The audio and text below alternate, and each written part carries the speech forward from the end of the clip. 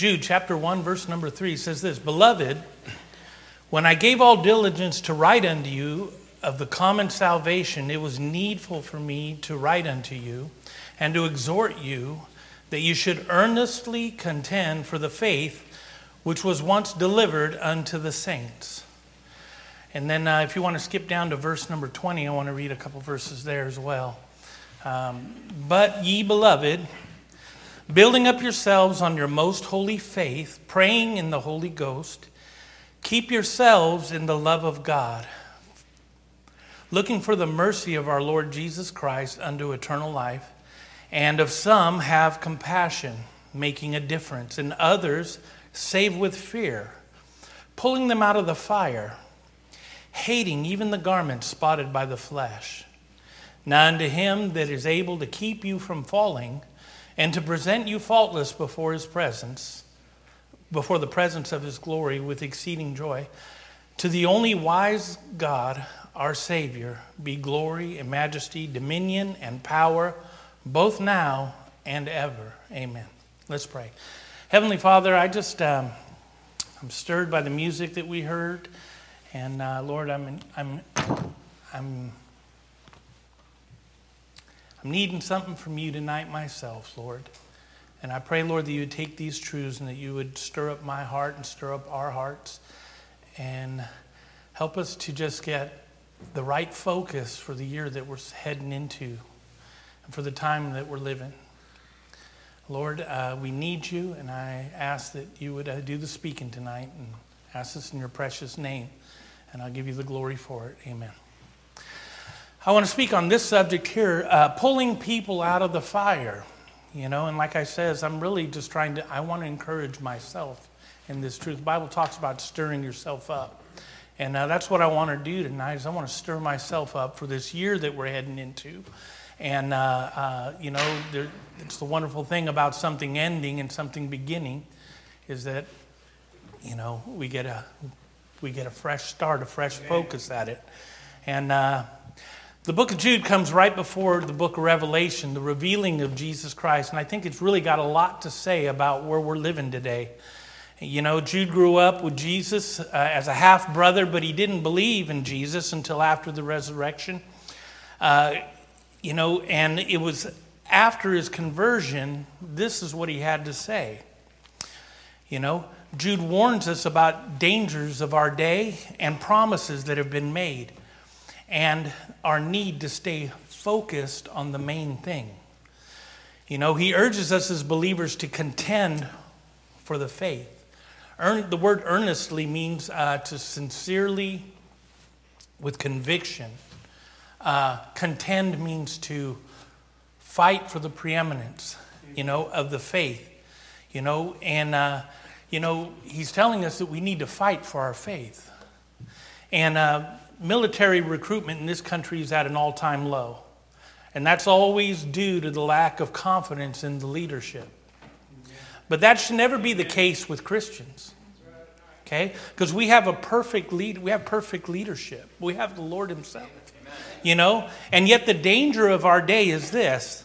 It's when believers stop earnestly contending for the faith. Amen. Now he warns us about deceivers. If you read, it's just one chapter. It's good to just read the whole thing. It always speaks to me. I always get things out of that book. He warns us about deceivers, men crept and unawares. He warns us to beware of false teachers. And he warns us of the wrath that is to come. But he also reminds us of promises that were made. The promise of eternal punishment for Satan and his angels, that one day it's going to be over. And the promise of judgment, of the judgment that is to come. And the promise of the sudden return of Christ, the rapture. But most importantly, he encourages us to stay focused on what matters. As we watch this world unravel around us, as we're waiting to be raptured out of it, we are to earnestly contend for the faith. That means to fight for the eternal and not the temporal. We're urged to preserve and pass on these two truths. Who is God and how God saves. Amen. Those are the two main things that we are to be fighting for to do in our lives. You know, the book of Jude gives us a clear outline on how we can do both of those things, how we can know him and make him known. I'll put it to you that way. It's the same thing. You know, we are to know him. And in verse number 20, it says, "But ye beloved, building up yourselves on your most holy faith, praying in the Holy Ghost, keep yourselves in the love of God, looking for the mercy of our Lord Jesus Christ unto eternal life."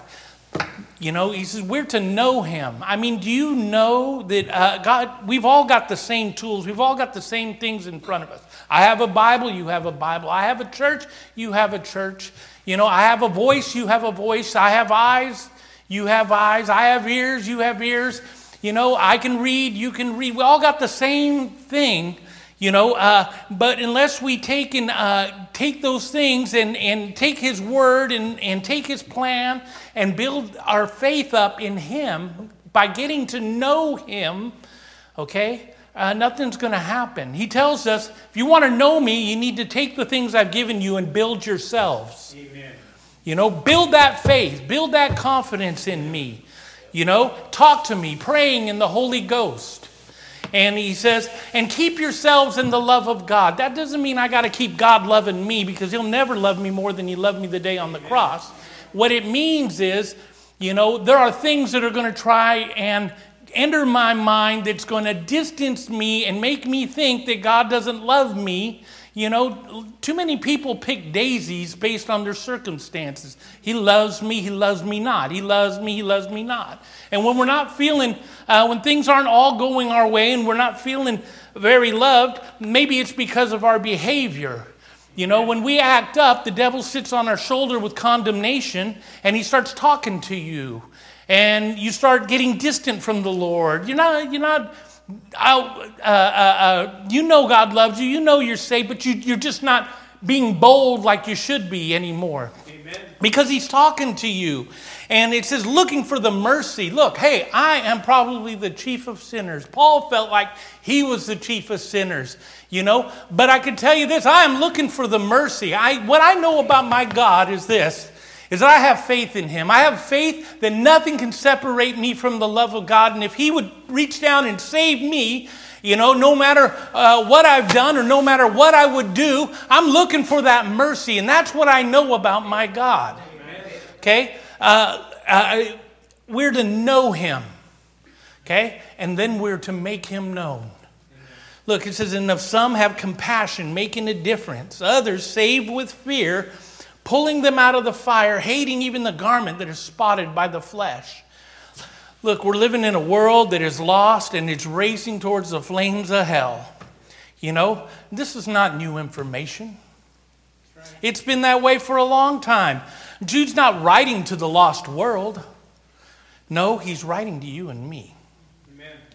And you know what he's saying?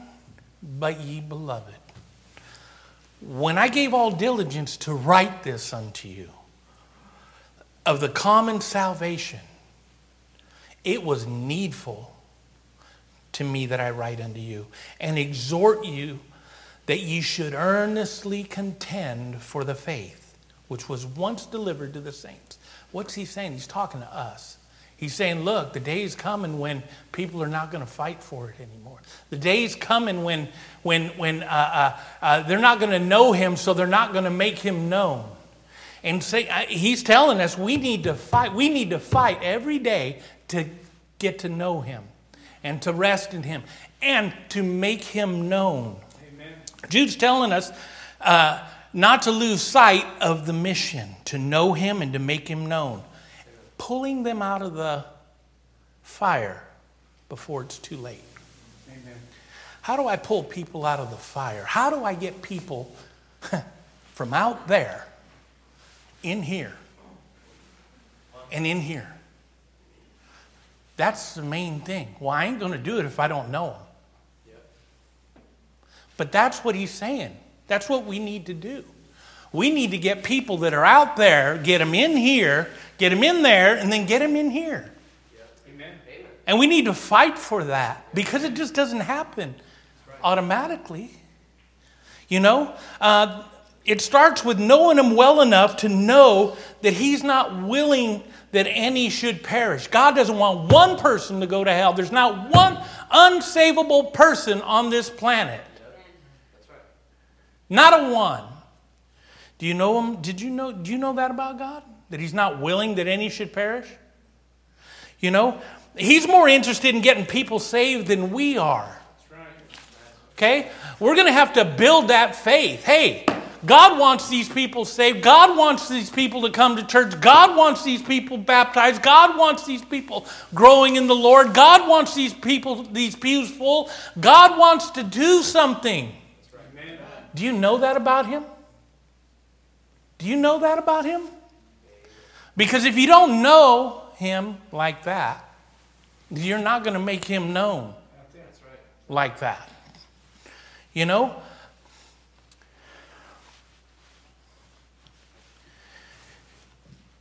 We need to earnestly contend for the faith, you know?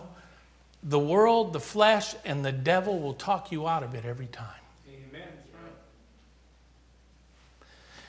And it says, let me just go on a little bit. He gives us a couple of tools. And of some have compassion, making a difference. Soul winning is the heartbeat of God. Now, I think Pastor wrote a book about that. You know what? We're in a great place. We have a great pastor. You know, somebody who's becoming more like Christ, okay, is going to have the same compelling force flowing out of them that drove Jesus to the cross. A compassion for the lost. Matthew 9:36 says, but when he saw the multitudes, he was moved with compassion on them because they fainted and they were scattered abroad as sheep having no shepherd. You know, the word for compassion is translated 5 different ways in the Bible. And I couldn't pronounce them if my life depended on it, but it goes from weakest to strongest. You know, and Jesus exemplified the strongest use of the word. Willing to suffer alongside of, you know, and in place of compassion. But when Jude mentions it, you know what? He mentions the weakest point, the weakest side of that word. You know? What's he telling us? He's telling us that just a little compassion, just a little bit of compassion makes a difference. Okay? The lost will not be saved unless somebody shares the gospel with them. Somebody's got to tell them. Okay? And we who've received the gospel, we got the duty, we got the responsibility, you know, to reach out in the compassion to make a difference to those who are in need. Look, God could have used any number of ways to spread his message, you know, but we who have received the good news, you know, is who he chose. He chose his kids, okay, to get the word out, to take the responsibility for reaching the lost. Have you taken the responsibility for reaching the lost? Look, in 1 Corinthians chapter 1, verse 21 says this, For after that, in the wisdom of God, the world by wisdom knew not God. It pleased God by the foolishness of preaching to save them that believe. That is sharing the gospel. Okay? For the Jews require a sign, and the Greeks seek after wisdom, but we preach Christ, crucified, unto the Jews a stumbling block, unto the Greeks foolishness, but unto them which are the called, both Jews and Greeks, Christ, the power of God and the wisdom of God. You know, he gave the task to you and to me. How are you doing with that? The salvation of a soul it's 3-dimensional. First, it involves the Lord. Okay? Jesus is the only Savior. Acts 4:12 says, neither is there salvation under any other, for there is none other name under heaven given among men whereby we must be saved. But secondly, it involves the soul winner. Someone's got to deliver the message. Okay? So he did his job. He was the Savior. Now, he hands it to us for us to do our job. You know, Romans 10:14. How then shall they call on him whom they have not believed? And how shall they believe in him of whom they have not heard? And how shall they hear without a preacher, without a soul winner, without someone to tell them? Then finally, there's the lost person. You know, he must be willing to be saved. You know, Acts 2:40 says, and with many other words did he testify and exhort, saying, save yourselves from this untoward generation. You see the corruption that's going on. You see the crime. You see where it's headed. You feel it coming. Save yourself. Amen. I've given you the gospel. I've warned you of the truth. Save yourself. They have a responsibility too. I cannot do Jesus' part in it, you know, but I don't have to. He's already done it. And I can't do their part. I can't choose for them to accept the gospel. The only thing that I can do is present that message clearly with compassion. Short, sweet, and simple, so they can get it. If I'm faithful to do that, it'll make a difference. Amen. Not everyone's going to receive the message, but that's not my job. My job is to deliver it with compassion. You know, even if that and then it's up to that individual and it's up to the Lord. Amen. But am I doing my job? Amen. Ezekiel, God told Ezekiel, he says, when I say to the wicked, thou shalt surely die, and thou givest him not warning, nor speakest to warn the wicked from his wicked way to save his life, the same wicked man shall die in his iniquity, but his blood will I require at thine hand. Yet if thou warn the wicked, and he turn not from his wickedness, nor from the wicked way, he shall die in his iniquity, but thou shalt save thy soul. But thou hast delivered thy soul. In other words, if we'll just be faithful to warn them with a little bit of compassion, it'll make a difference. I got a question. Is the driving force that drove Jesus to the cross, is it driving you to the lost? Amen. Is that in you? I mean, is it in you on Monday? Is it in you at the grocery store? Is it in you in the coffee line? Is it in you at work? Is it in you on the street? Does it drive you to the streets?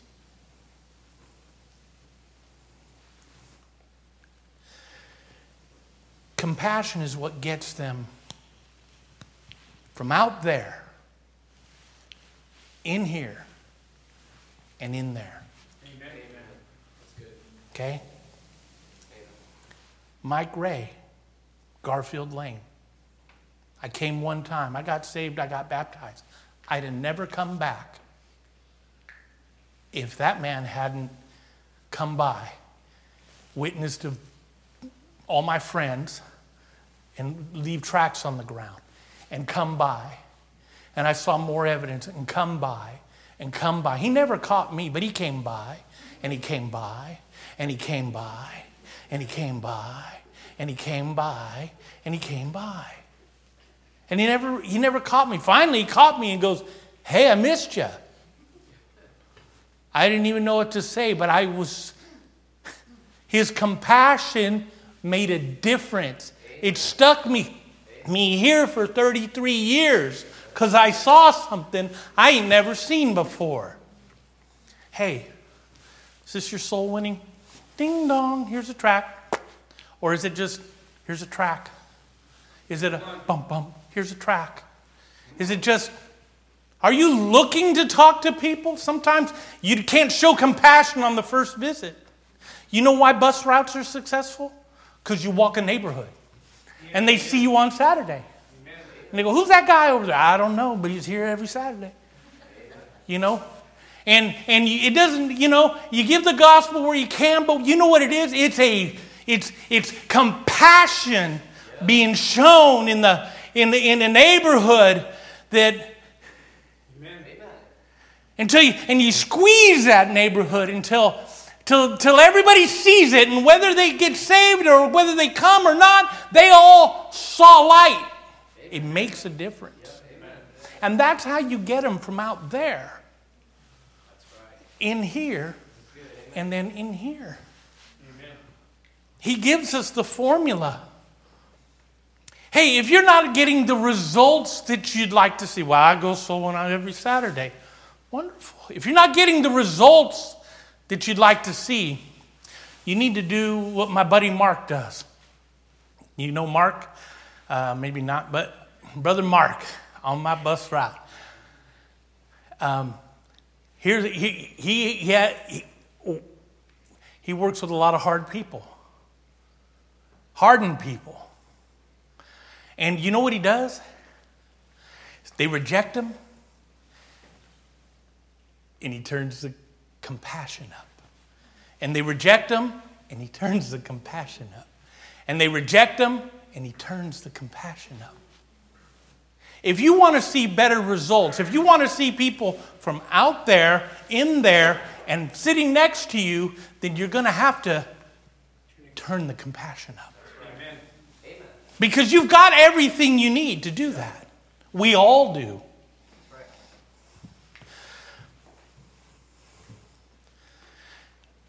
It says others save with fear.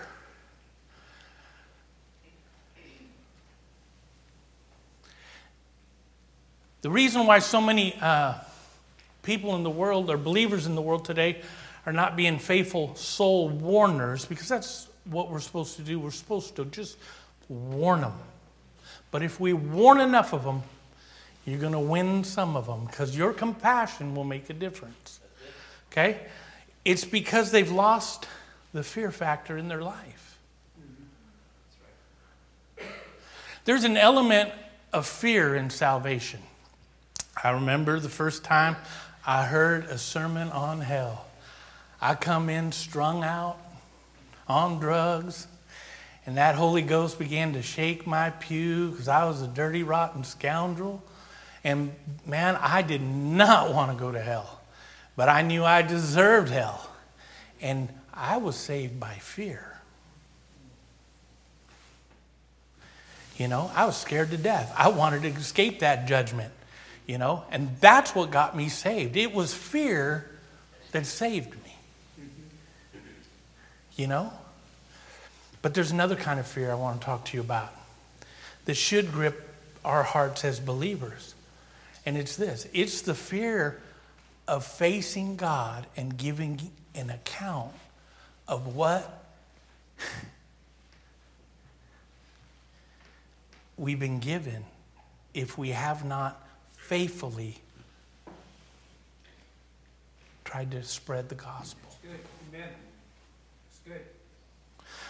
2 Corinthians 5:10 says this, "For we must all appear before the judgment seat of Christ, that everyone may receive the things done in his body according to that he hath done, whether it be good or bad. Knowing therefore the terror of the Lord, we persuade men." Paul trembled at the thought of facing Jesus without having warned the lost. Amen. He knew what had been handed him. He knew that he had salvation. He knew that he had the cure for mankind, for sin's problem. He knew he'd been given that. And he was scared to death, of having to face Jesus not doing what he could with what was given him. Amen. No wonder he was so devoted at spreading the gospel. We've lost our holy and healthy fear of God. And without it, we're not even smart. Proverbs 1:7 says, the fear of the Lord is the beginning of knowledge. But fools despise wisdom and instruction. I received the gospel 33 years ago, December 2nd, 1990.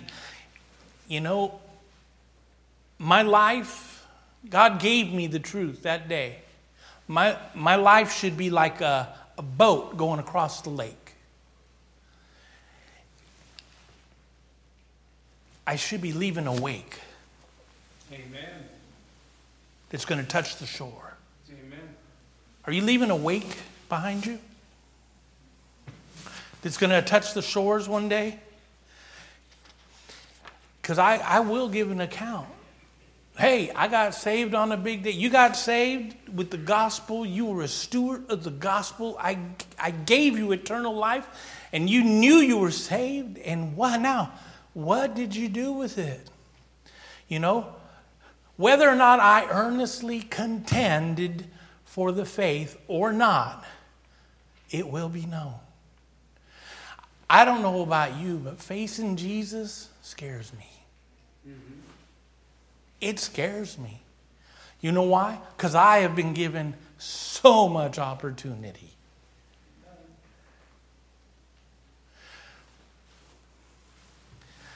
It moves me with fear to warn the lost everywhere I go. Amen. That's why I pass out. I witness at work. I see people saved at work. I witness everywhere I go. Holy fear is what gets them from out there into there and then right there. Have you lost the fear factor in your life? It's good, amen. Have you thought about the day when you're eyeball to eyeball with Christ and he begins to be given account? Not of the sins that we've done, but of what we could have done. That's right, amen. Pulling them out of the fire, hating even the garment spotted by the flesh. I have a lot of respect for firemen. You know, it takes courage, to rush into a burning building, to put their own lives at risk, save others. They're worthy of respect. I personally am indebted to Cal Fire. I could have lost everything I had were it not for firemen. Amen. I lit a fire over there on 3rd Avenue, mowing a fire break, minding my own business.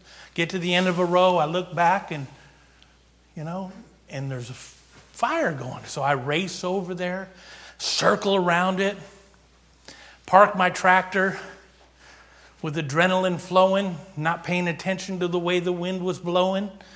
And I shoot my extinguishers and the flame starts coming. Now my tractor's being engulfed.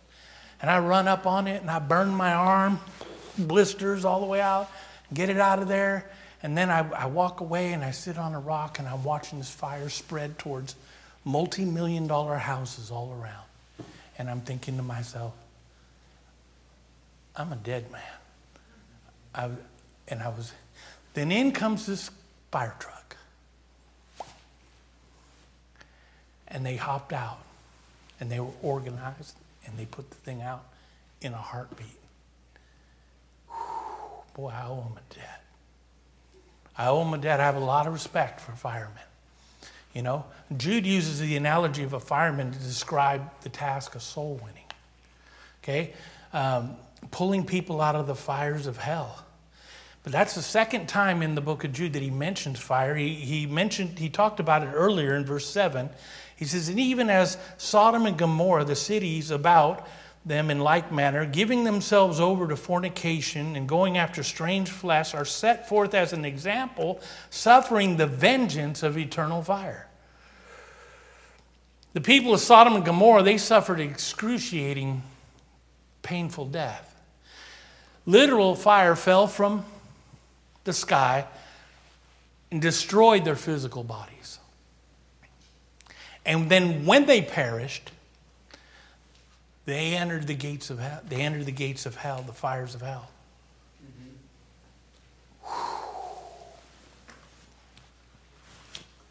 Brother Berto, I don't like this.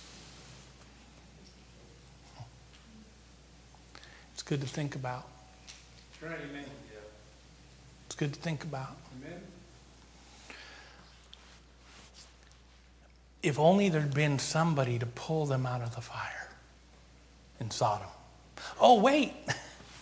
There was.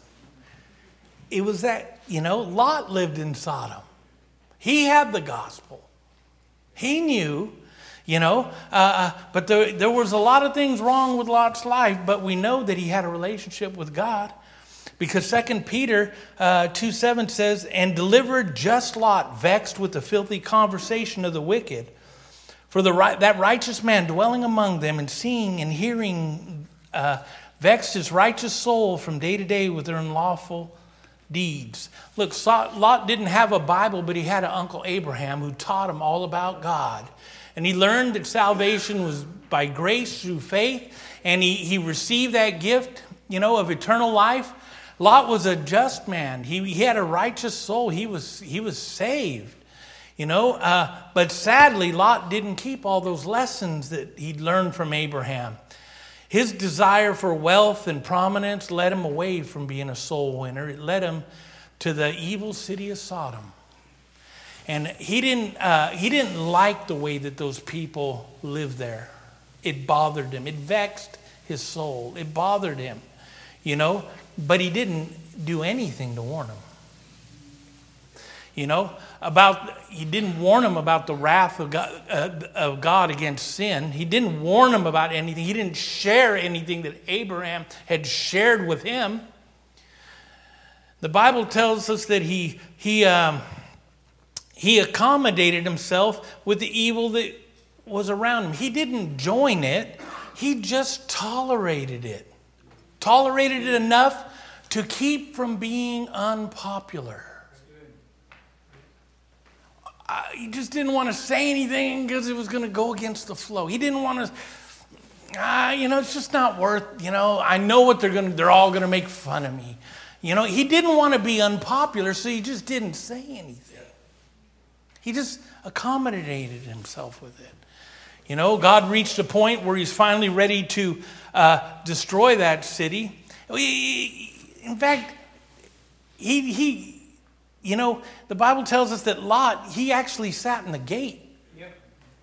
Do you know what that meant? That meant that he was respected. He was trusted in the city. They liked the fact that there's something different about you, Lot. We like you, Lot. They let him sit in the gates and help with judgments and decisions and stuff. That means he had a position of honor, and he had a place of influence. But he failed to have an impact on Sodom. So when God just decides to destroy the city, you remember the story. Abraham's pleading with God, and he's asking to spare the city. If there were 10 righteous people there, would you spare it? And God said, okay, I'll spare it for 10. There were 8 people in Lot's family, All he would have needed was 2 more, and the city would have been spared. But he didn't even reach his family. And when the angels came to deliver him out of the city, Lot's family didn't want to go. Lot himself was in no hurry to leave. In Genesis 19:16 says, and while he lingered, the man laid hold upon his hand, and upon the hand of his wife, and upon the hand of his 2 daughters, the Lord being merciful unto him. And they brought him forth and set him without the city. He was lingering. Look, the death and destruction of God's judgment on that city could have been avoided if Lot had just been a fireman. Right, amen. It would have made a difference. We know that that's true because Jesus said it was true. Matthew 11:21 says, and thou, Capernaum, which is exalted unto heaven, shall be brought down to hell. For if the mighty works that had been done in thee had been done in Sodom, it would have remained unto this day. Though Lot was a righteous man, there was something vitally missing in his life. And the sad truth is that it wasn't just Sodom that was destroyed, it was his family as well. And it was all because Lot wasn't a fireman. Look, it's easy to look around in this world to say, this society we live in, the world we live in, and say, boy, it's messed up. It's easy to be vexed. It's easy to be annoyed and irritated and even angry at all the ungodliness. There's plenty of reasons for righteous people to be upset. All the evil and immorality publicly displayed and celebrated and paraded. But being upset about it doesn't pull people out of the fire. What our sinful society needs today is the same thing Sodom needed back then. It's for righteous people to become firemen. Problem with our evil society, cannot be solved by the government. Oh, when 2024 is coming up, it's going to fix it. A lot of people think that. We're just waiting for the tide to turn. Look, I wish our elected leaders had passed laws that promote good and punish wrong, but they don't, and they won't. They don't want to solve the problem. They only want to manage it, keep it under control for their benefit. The only thing that can change the hearts of lost men and women is the power of the gospel. It's what we have. And therefore, we must earnestly contend for the faith that was once delivered unto us. We who know God must make him known, or it's not going to happen. Look, how are we supposed to encourage a world to repent? Well, how are we supposed to get people out there, in here, and in there? It's hard. The Great Commission doesn't begin with the command to win souls. It begins with a statement of power. Power that is available to us to pull people out of the fire. To get them from out there, in here, and in there. Matthew 28:18 says, And Jesus came, and he spake unto them, saying, All power is given unto me in heaven and in earth. Go ye therefore, and teach all nations, baptizing them in the name of the Father, and of the Son, and of the Holy Ghost, and teaching them to observe all things, and whatsoever I have commanded you.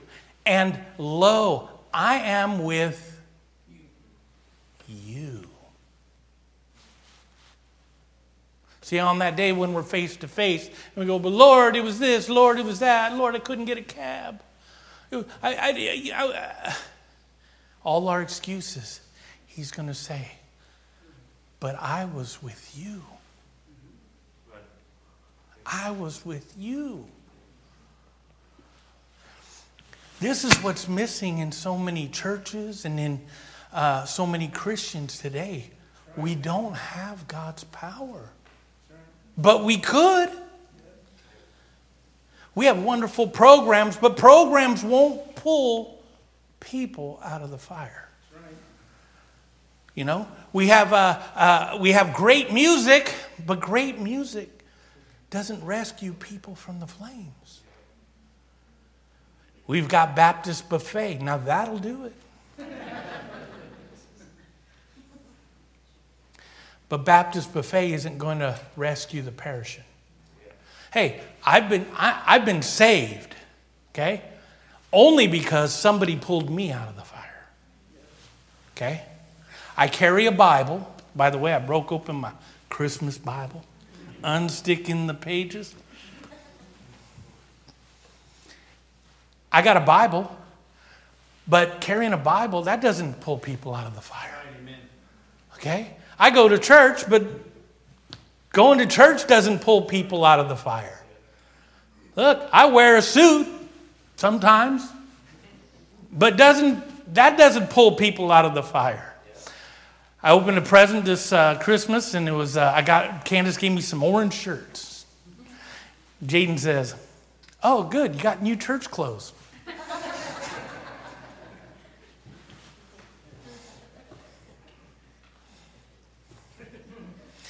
You know, what pulls people out of the fire is this, knowing that God wants to pull them out of the fire. Amen. Do you know him like that? God wants to save people. Do you know him like that? You know, I can't pull them out on my own, but he's empowered me to pull them out on his behalf. And I must earnestly contend for the faith to know that, know him, know he wants to reach people. And I need to make it known. Like the song says, all is vain unless the Spirit of the Holy One comes down. Look, we've got to have God's power to be effective firemen. Luke 11 says this. It says, if a son asks bread of any of you that is a father, will he give him a stone? Or if he asks a fish, will he give him for a fish a serpent? Or if he asks an egg, will he offer him a scorpion? If ye then being evil know how to give good gifts unto your children, then how much more shall your heavenly Father give the Holy Spirit to them that ask him? Look, those around us should be able to see the manifestation of the power of God in our lives. Herein is my Father glorified, that ye should bear much fruit. God's glorified when people are pulled out of the flames. God is glorified when we use his power. You know, to find somebody who's out there and get them in there and get them sitting there.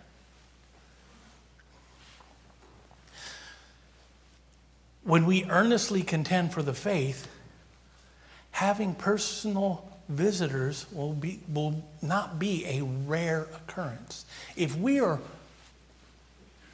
contending for the faith, fighting to know him, praying in the Holy Ghost, getting the power, knowing he wants people saved, if we're fighting for it because we want it, because that driving force that drove Jesus to the cross is now driving in us.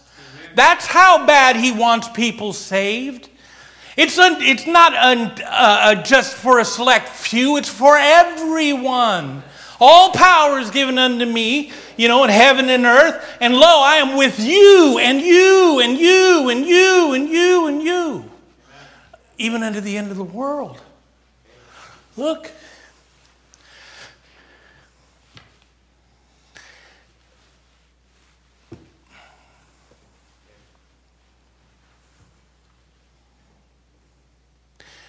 When we're earnestly contending for the faith, having personal visitors will not be a rare occurrence. It'll become a regular occurrence. Okay? But it's going to take compassion. You might have to go back a couple of times. Sometimes, just the one random isn't going to do it. But hey, man, I saw you last week. Hey, I thought I'd give you... We all know people.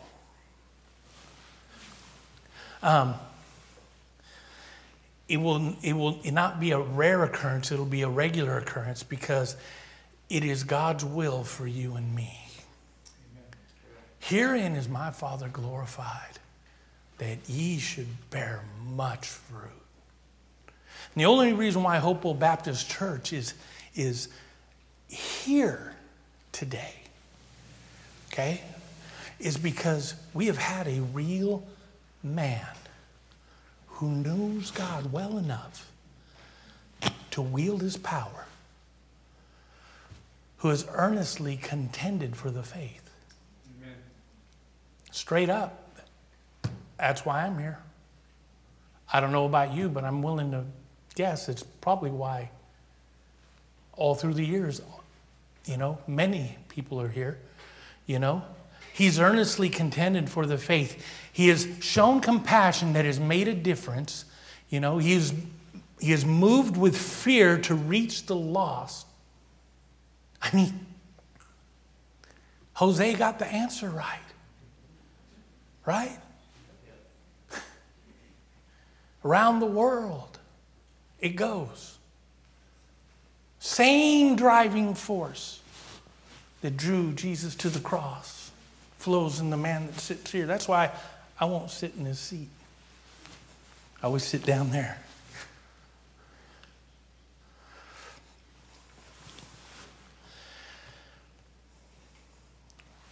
We've had a fireman here. He set an example of pulling people out of the fire. Somebody once said that if you can explain apart from the supernatural power, if our life can be explained apart from the supernatural power of God, we're a failure. We're a failure as a Christian. You know why? Because God lives in us. He's not on a cloud. He's not over there. Bless God, He is in us. And He wants to live through us so that He can produce power for us, so that we can do great exploits for Him. Do you know Him like that? He wants us to go out there and get them in there and have them sitting there.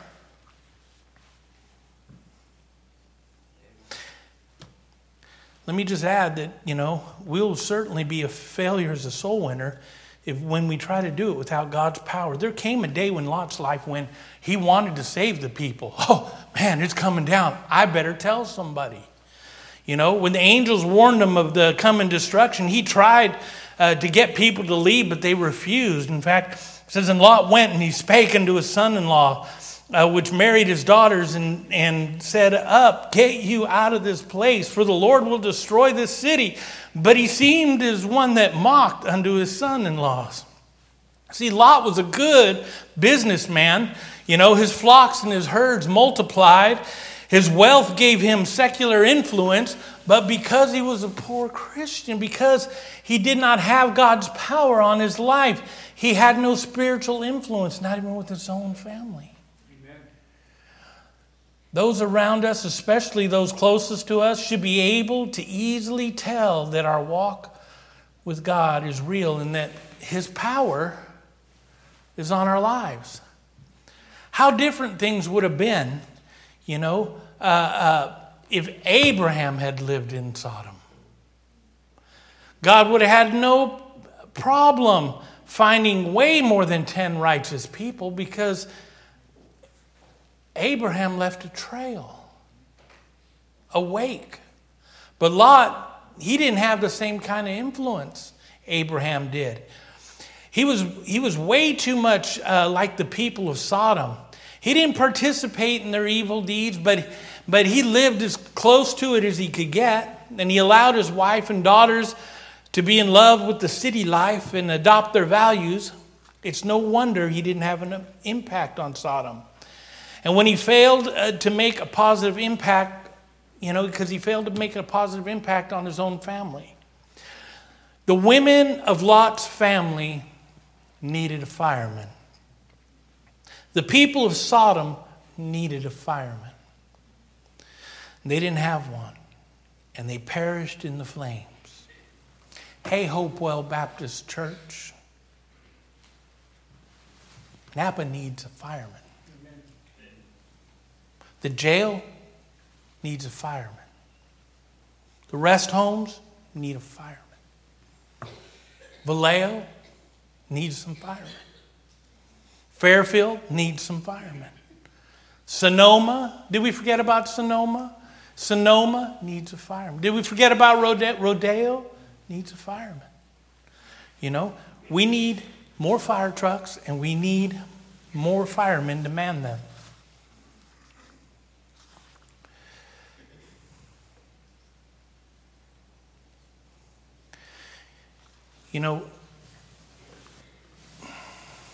It's an old illustration, but don't you guys stand up real quick? You know, around a firehouse, I've used this before, I'm sure, but around a firehouse, there's, let me raise your right hand. You swear to be firemen? Yep. So help me God, as long as you live, amen. You're all firemen, okay? Around a firehouse, there's lots of things to do, okay? The lawn, the building needs maintenance. You take care of that? Mm-hmm. All right. The truck has to have the tools put away. Did you hear me? The tools have to be put back where you got them. Yep. Okay? And they can't be not there when you don't find them. You know, when you need a tool, right? Tools got to be. Take care of the truck. Yep. And I've heard about your carne asada. The fireman's got to eat, right? Right? So once you do the shopping and once you do the cooking, keep those boys alive. They like to eat. Okay? You got your jobs down?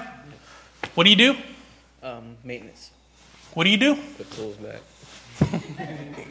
What do you do? Make food. That's not your job. We don't pay you to do that. Sit down.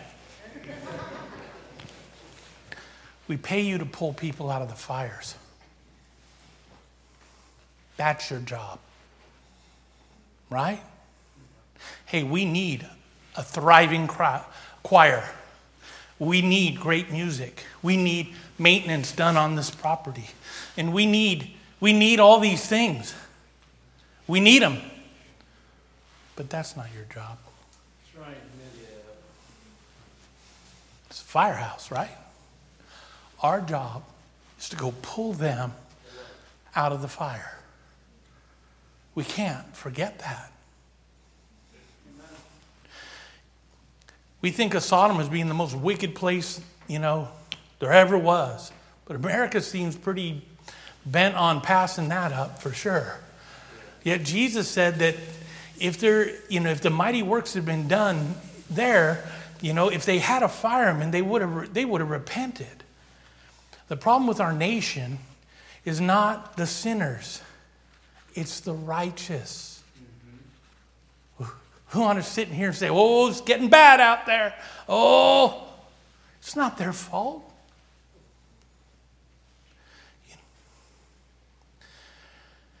It's not enough just to have a righteous soul. Lot had that. It didn't pull anyone out of the fire.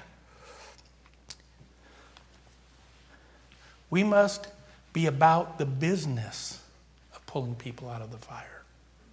We must have the same driving force that drove Jesus to the cross. 33 years here on earth. He was thinking about it as a teenager. He was thinking about it all through every step. When he passed by certain places, he knew. He was always on his mind. He was always pushing towards it.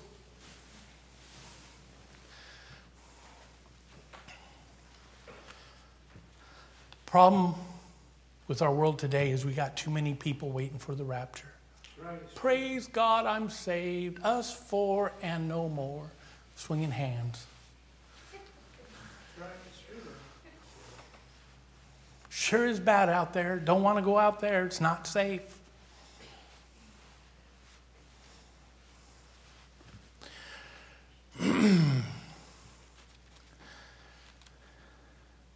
We should be earnestly contending for the faith. Not standing by and doing nothing, while the world goes to hell.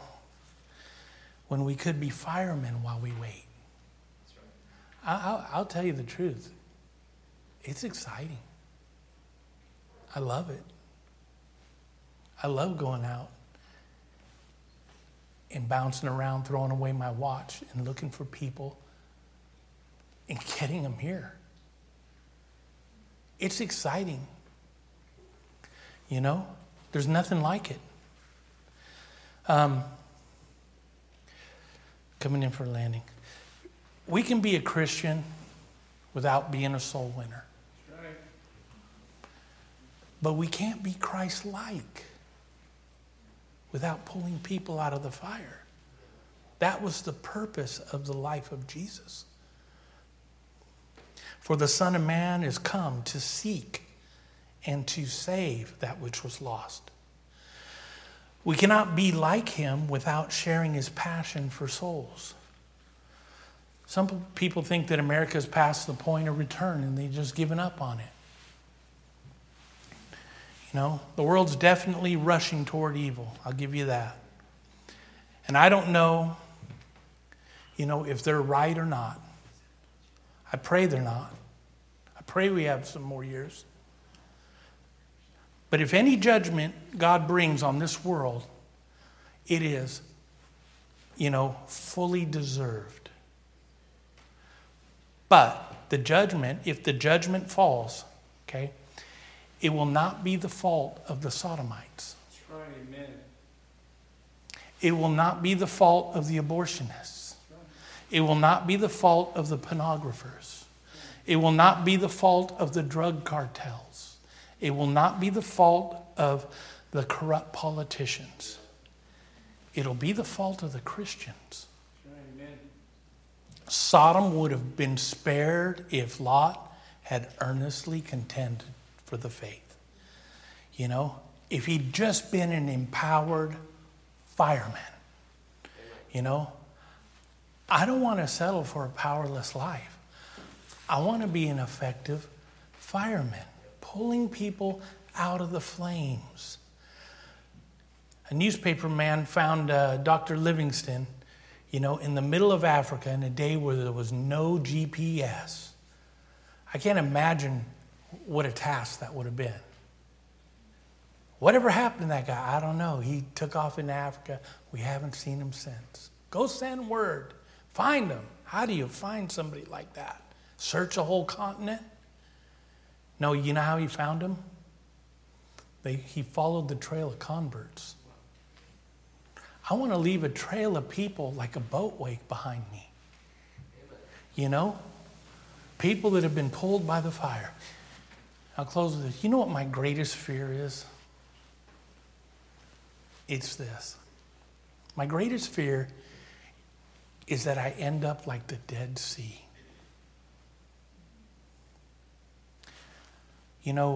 I think, isn't that where Sodom was? Dead Sea area? I don't know for sure. I think it was around there. I don't know. But I don't want to end up like the Dead Sea. Rich. Man, because I've got more than I could ask for. Fat.